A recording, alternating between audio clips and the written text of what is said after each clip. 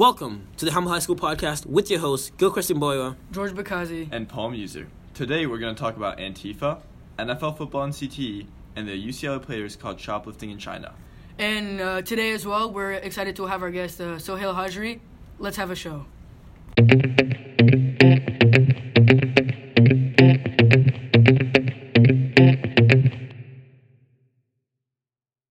Okay, so our first topic today, Antifa. What is Antifa? Antifa is short for Anti-Fascist America. The group doesn't actually have an official leader, like headquarters anywhere. It's kind of, some states have some regular meetings, but it isn't really an organized territory. So really, what do they believe? Well, Antifa it's a group that has been gaining popularity since the election of Donald Trump. And the main goal for Antifa is to end the Trump-Pence regime. Yeah, they were often blamed by authorities for the attacks on police. Many they're often violent, and many of their rallies have police there because it's quite dangerous and they can sometimes get out of hand. And also, the Department of Homeland Security, they classified most of their activities as domestic terrorist violence. Antifa is supposed to get rid of fascism, which is a form of radical authoritarianism and nationalism characterized by dictatorial power, which is funny because Trump was elected through the Electoral College from the American people. And, I mean, that's a great point that you just brought up. And a lot of American citizens, they question the Electoral College. Mm-hmm. And I really don't know how we can move forward with it, as I think it's the most accurate way to really determine who should be the president. Yeah, I think often they blame the Russia scandal, which I think is a fair point, that the Russia scandal is a problem with Trump, and we have to look into that. But the means that they try and get their message across is very undemocratic, and it just goes against their whole point. Yes, there've been multiple videos of Antifa members just hurting other people, and there was one video that really shocked me where an Antifa member used a bike lock to whip someone, a chain bike lock to whip someone with, and that's just not. I don't think that's a positive message they're sending through. Yeah, it's definitely not a way that you should try to get your point across. I mean, it's ridiculous. And it definitely doesn't make them, look good in the eyes of other people who have different opinions. They definitely don't look good in others' eyes. And speaking about different opinions, what they're trying to get rid of is hate speech, and then they get confused with hate speech and hate crime. When you get rid of the prefix, you're looking at crime versus speech. Mm-hmm. And I think often a problem is also they try and be very violent at their rallies, and it's just.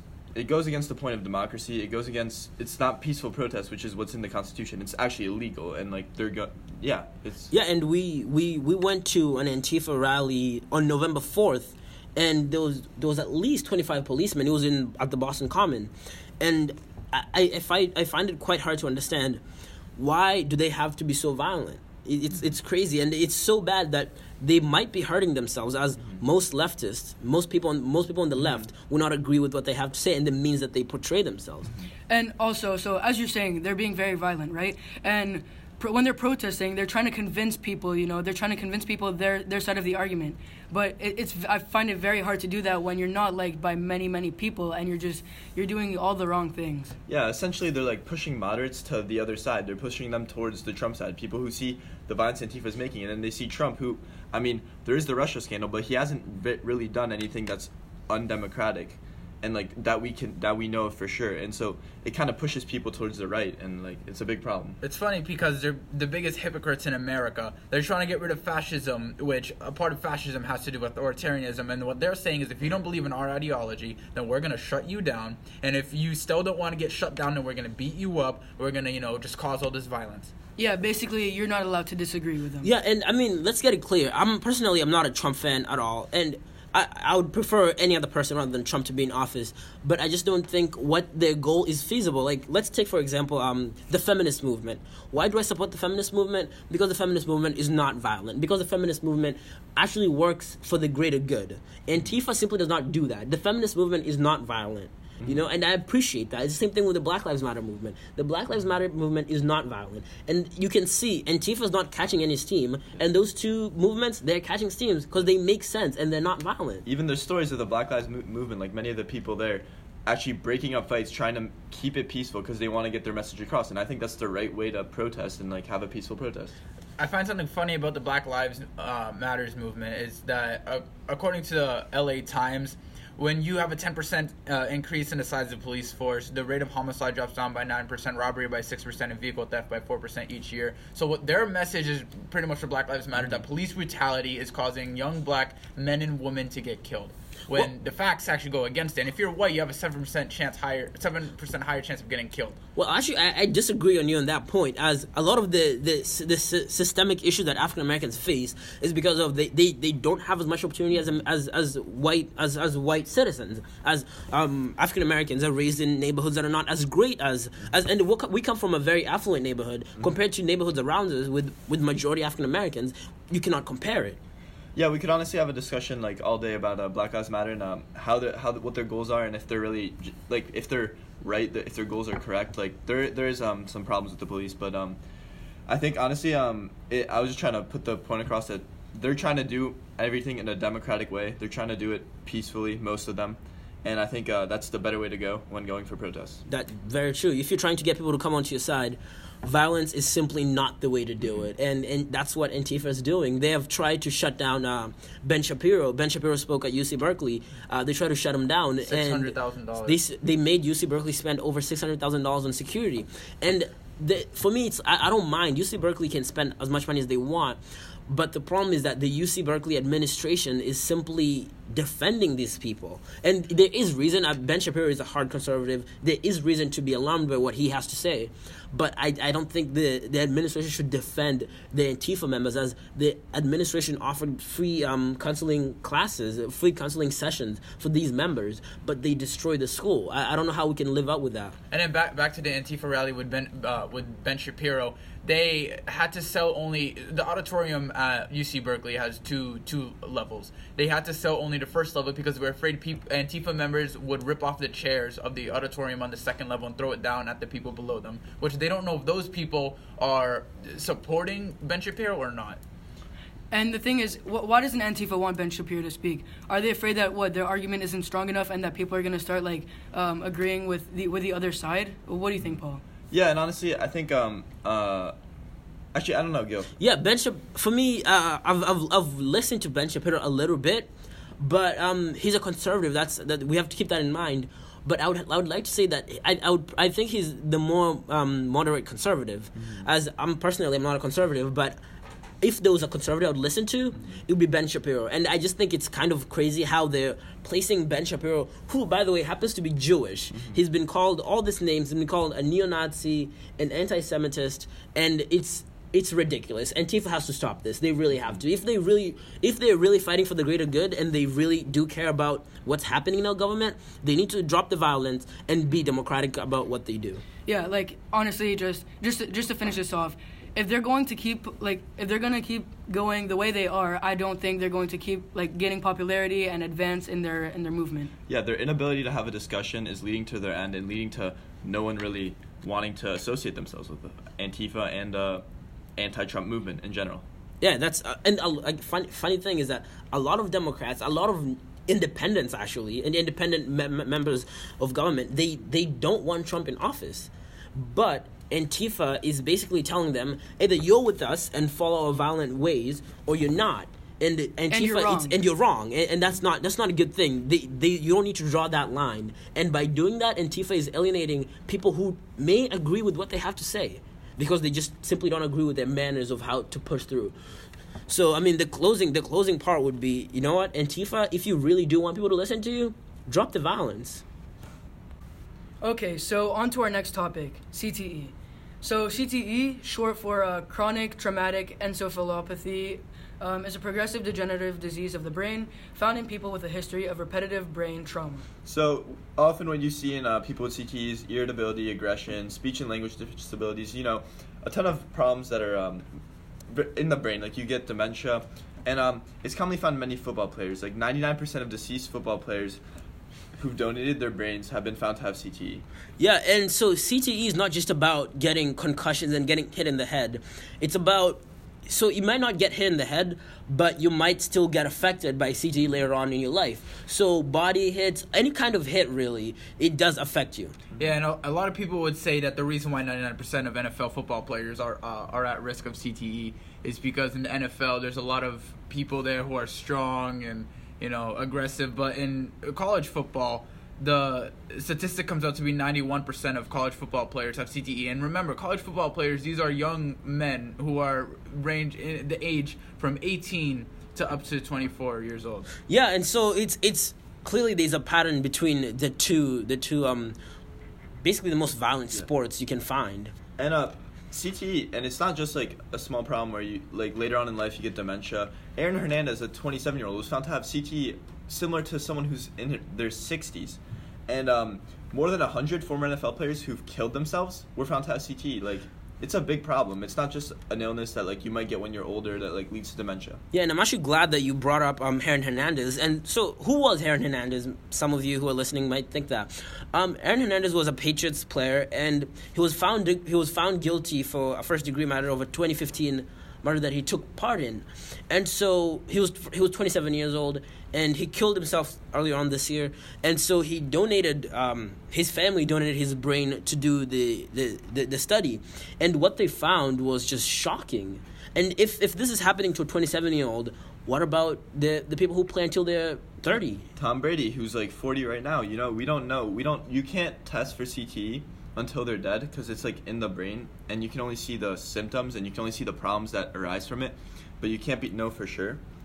And yep. And so we're seeing like as you mentioned, Aaron Hernandez, who was found guilty for murder. Like, if what CTE is doing to the brain can lead to like such bad things, like I think it could be pretty serious, and just all of football in general. If this is happening to all of the players like who are playing football, there is a running theme. Yeah. Like I don't know, that it could be something serious. And I mean, it's really putting the NFL at a very, very, very risky place. As lawsuits. These players, when they retire, they form unions and they do fight against the NFL. And the NFL essentially is the big bad guy.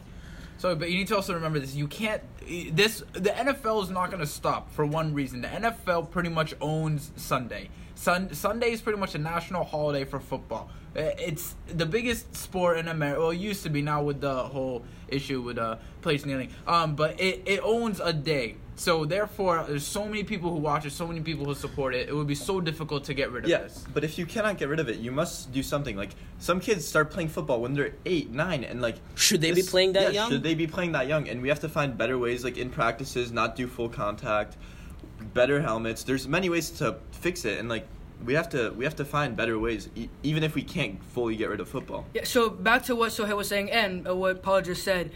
I think like in our communities, in our schools and everything, I think we've been seeing like a decrease in people signing up for football. Like especially at the younger ages. I think there has definitely been a decrease. The numbers have been going down, and this is definitely like a result of all the CTE and concussion situation.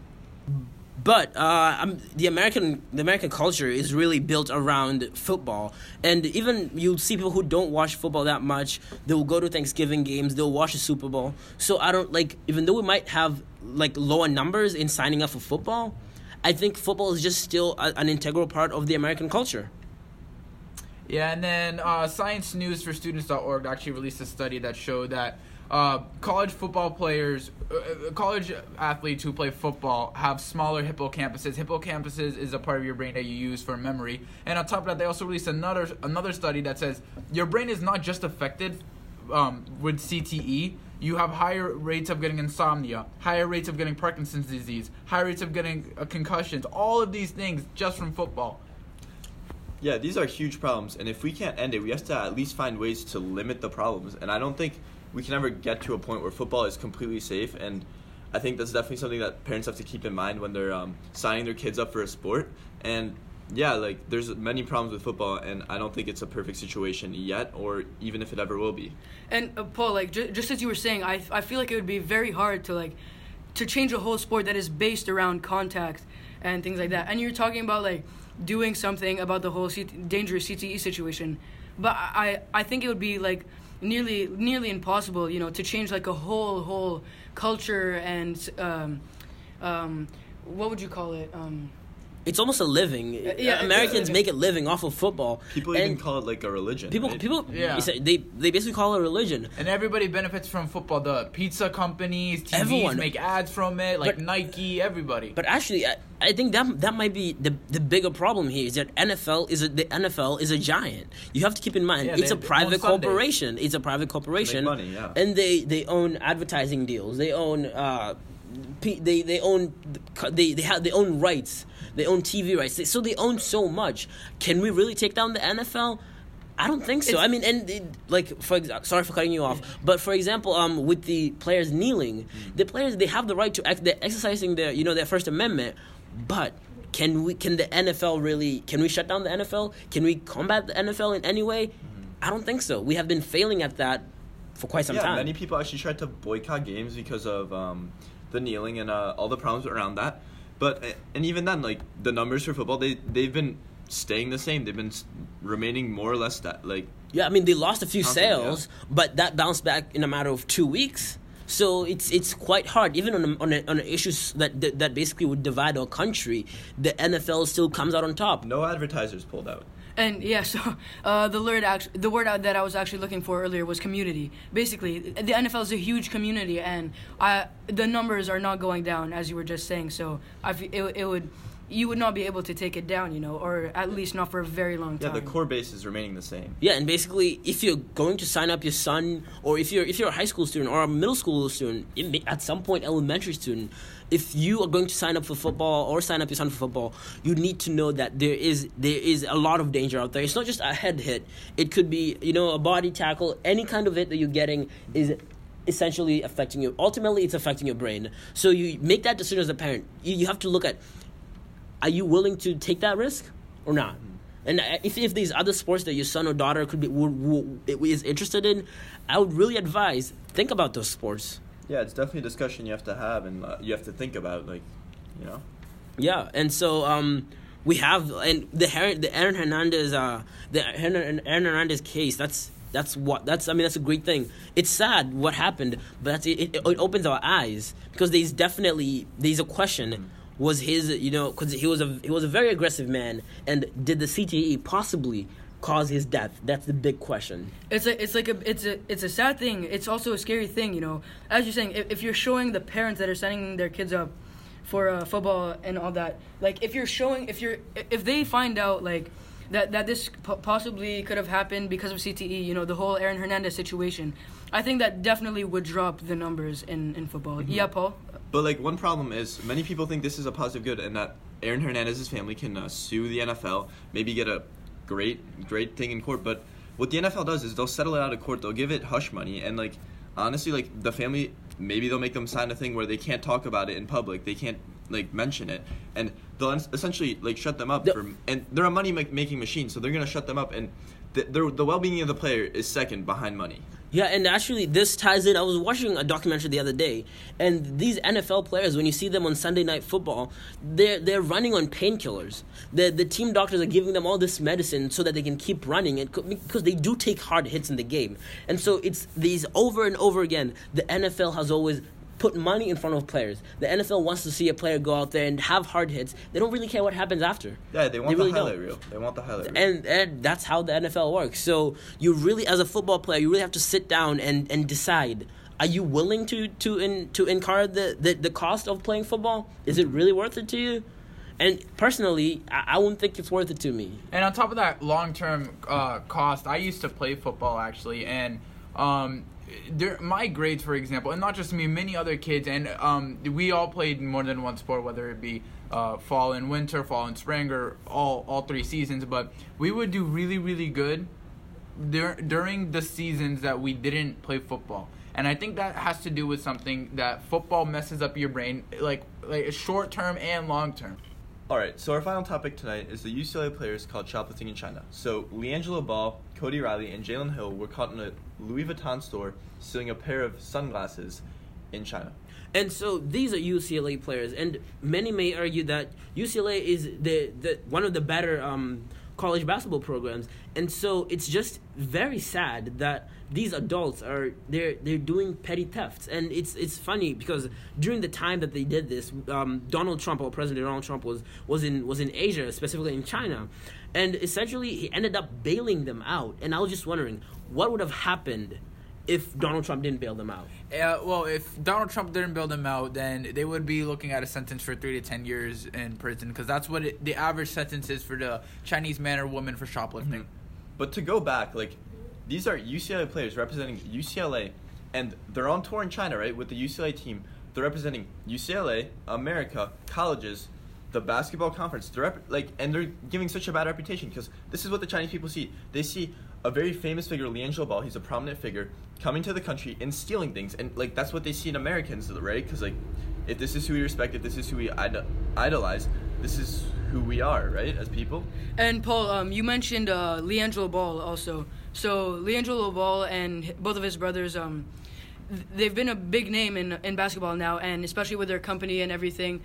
I think that LiAngelo definitely should know better, you know. This could only hurt their company that's been growing and gaining popularity now. And they have so much money, right? Like, it's they crazy. do. Yeah, you have to keep in mind that his brother is in the NBA. Yeah, he signed a contract for $33 million with the Lakers, and then the father, LeVar, sells the shoes for $495, and on top of that, they have a TV show called Ball in the Family. So I'm pretty sure if they wanted to buy sunglasses, they could buy out the whole store. His 16-year-old younger brother has a Lamborghini, and this is, like, it's so interesting because UCLA actually suspended them from playing, so they're not allowed to play for the team until further notice, and they're trying to make them earn it back, but I don't think they should even be able to earn it back. It's such a bad rep, and I know LiAngelo Ball, like, many people wanted him to, like, have a career in basketball, go to the NBA, and this might hurt it, but, like, this is a good message to send. Like, if you want to represent America and UCLA and all the colleges and basketball conferences, you have to act like someone that can be respected. Yeah, and the note of representing, you have to understand that we're giving you a privilege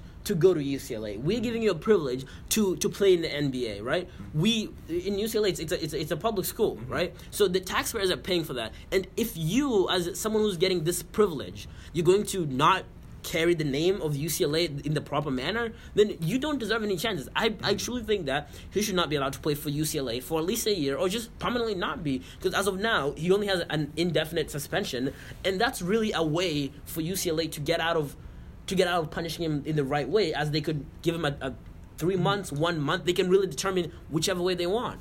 And Paul, what were you saying, that they could lighten the suspension or make it shorter? They could get rid of it at any moment. Like, next game, if they want to put LiAngelo Ball in, they can decide to put him in.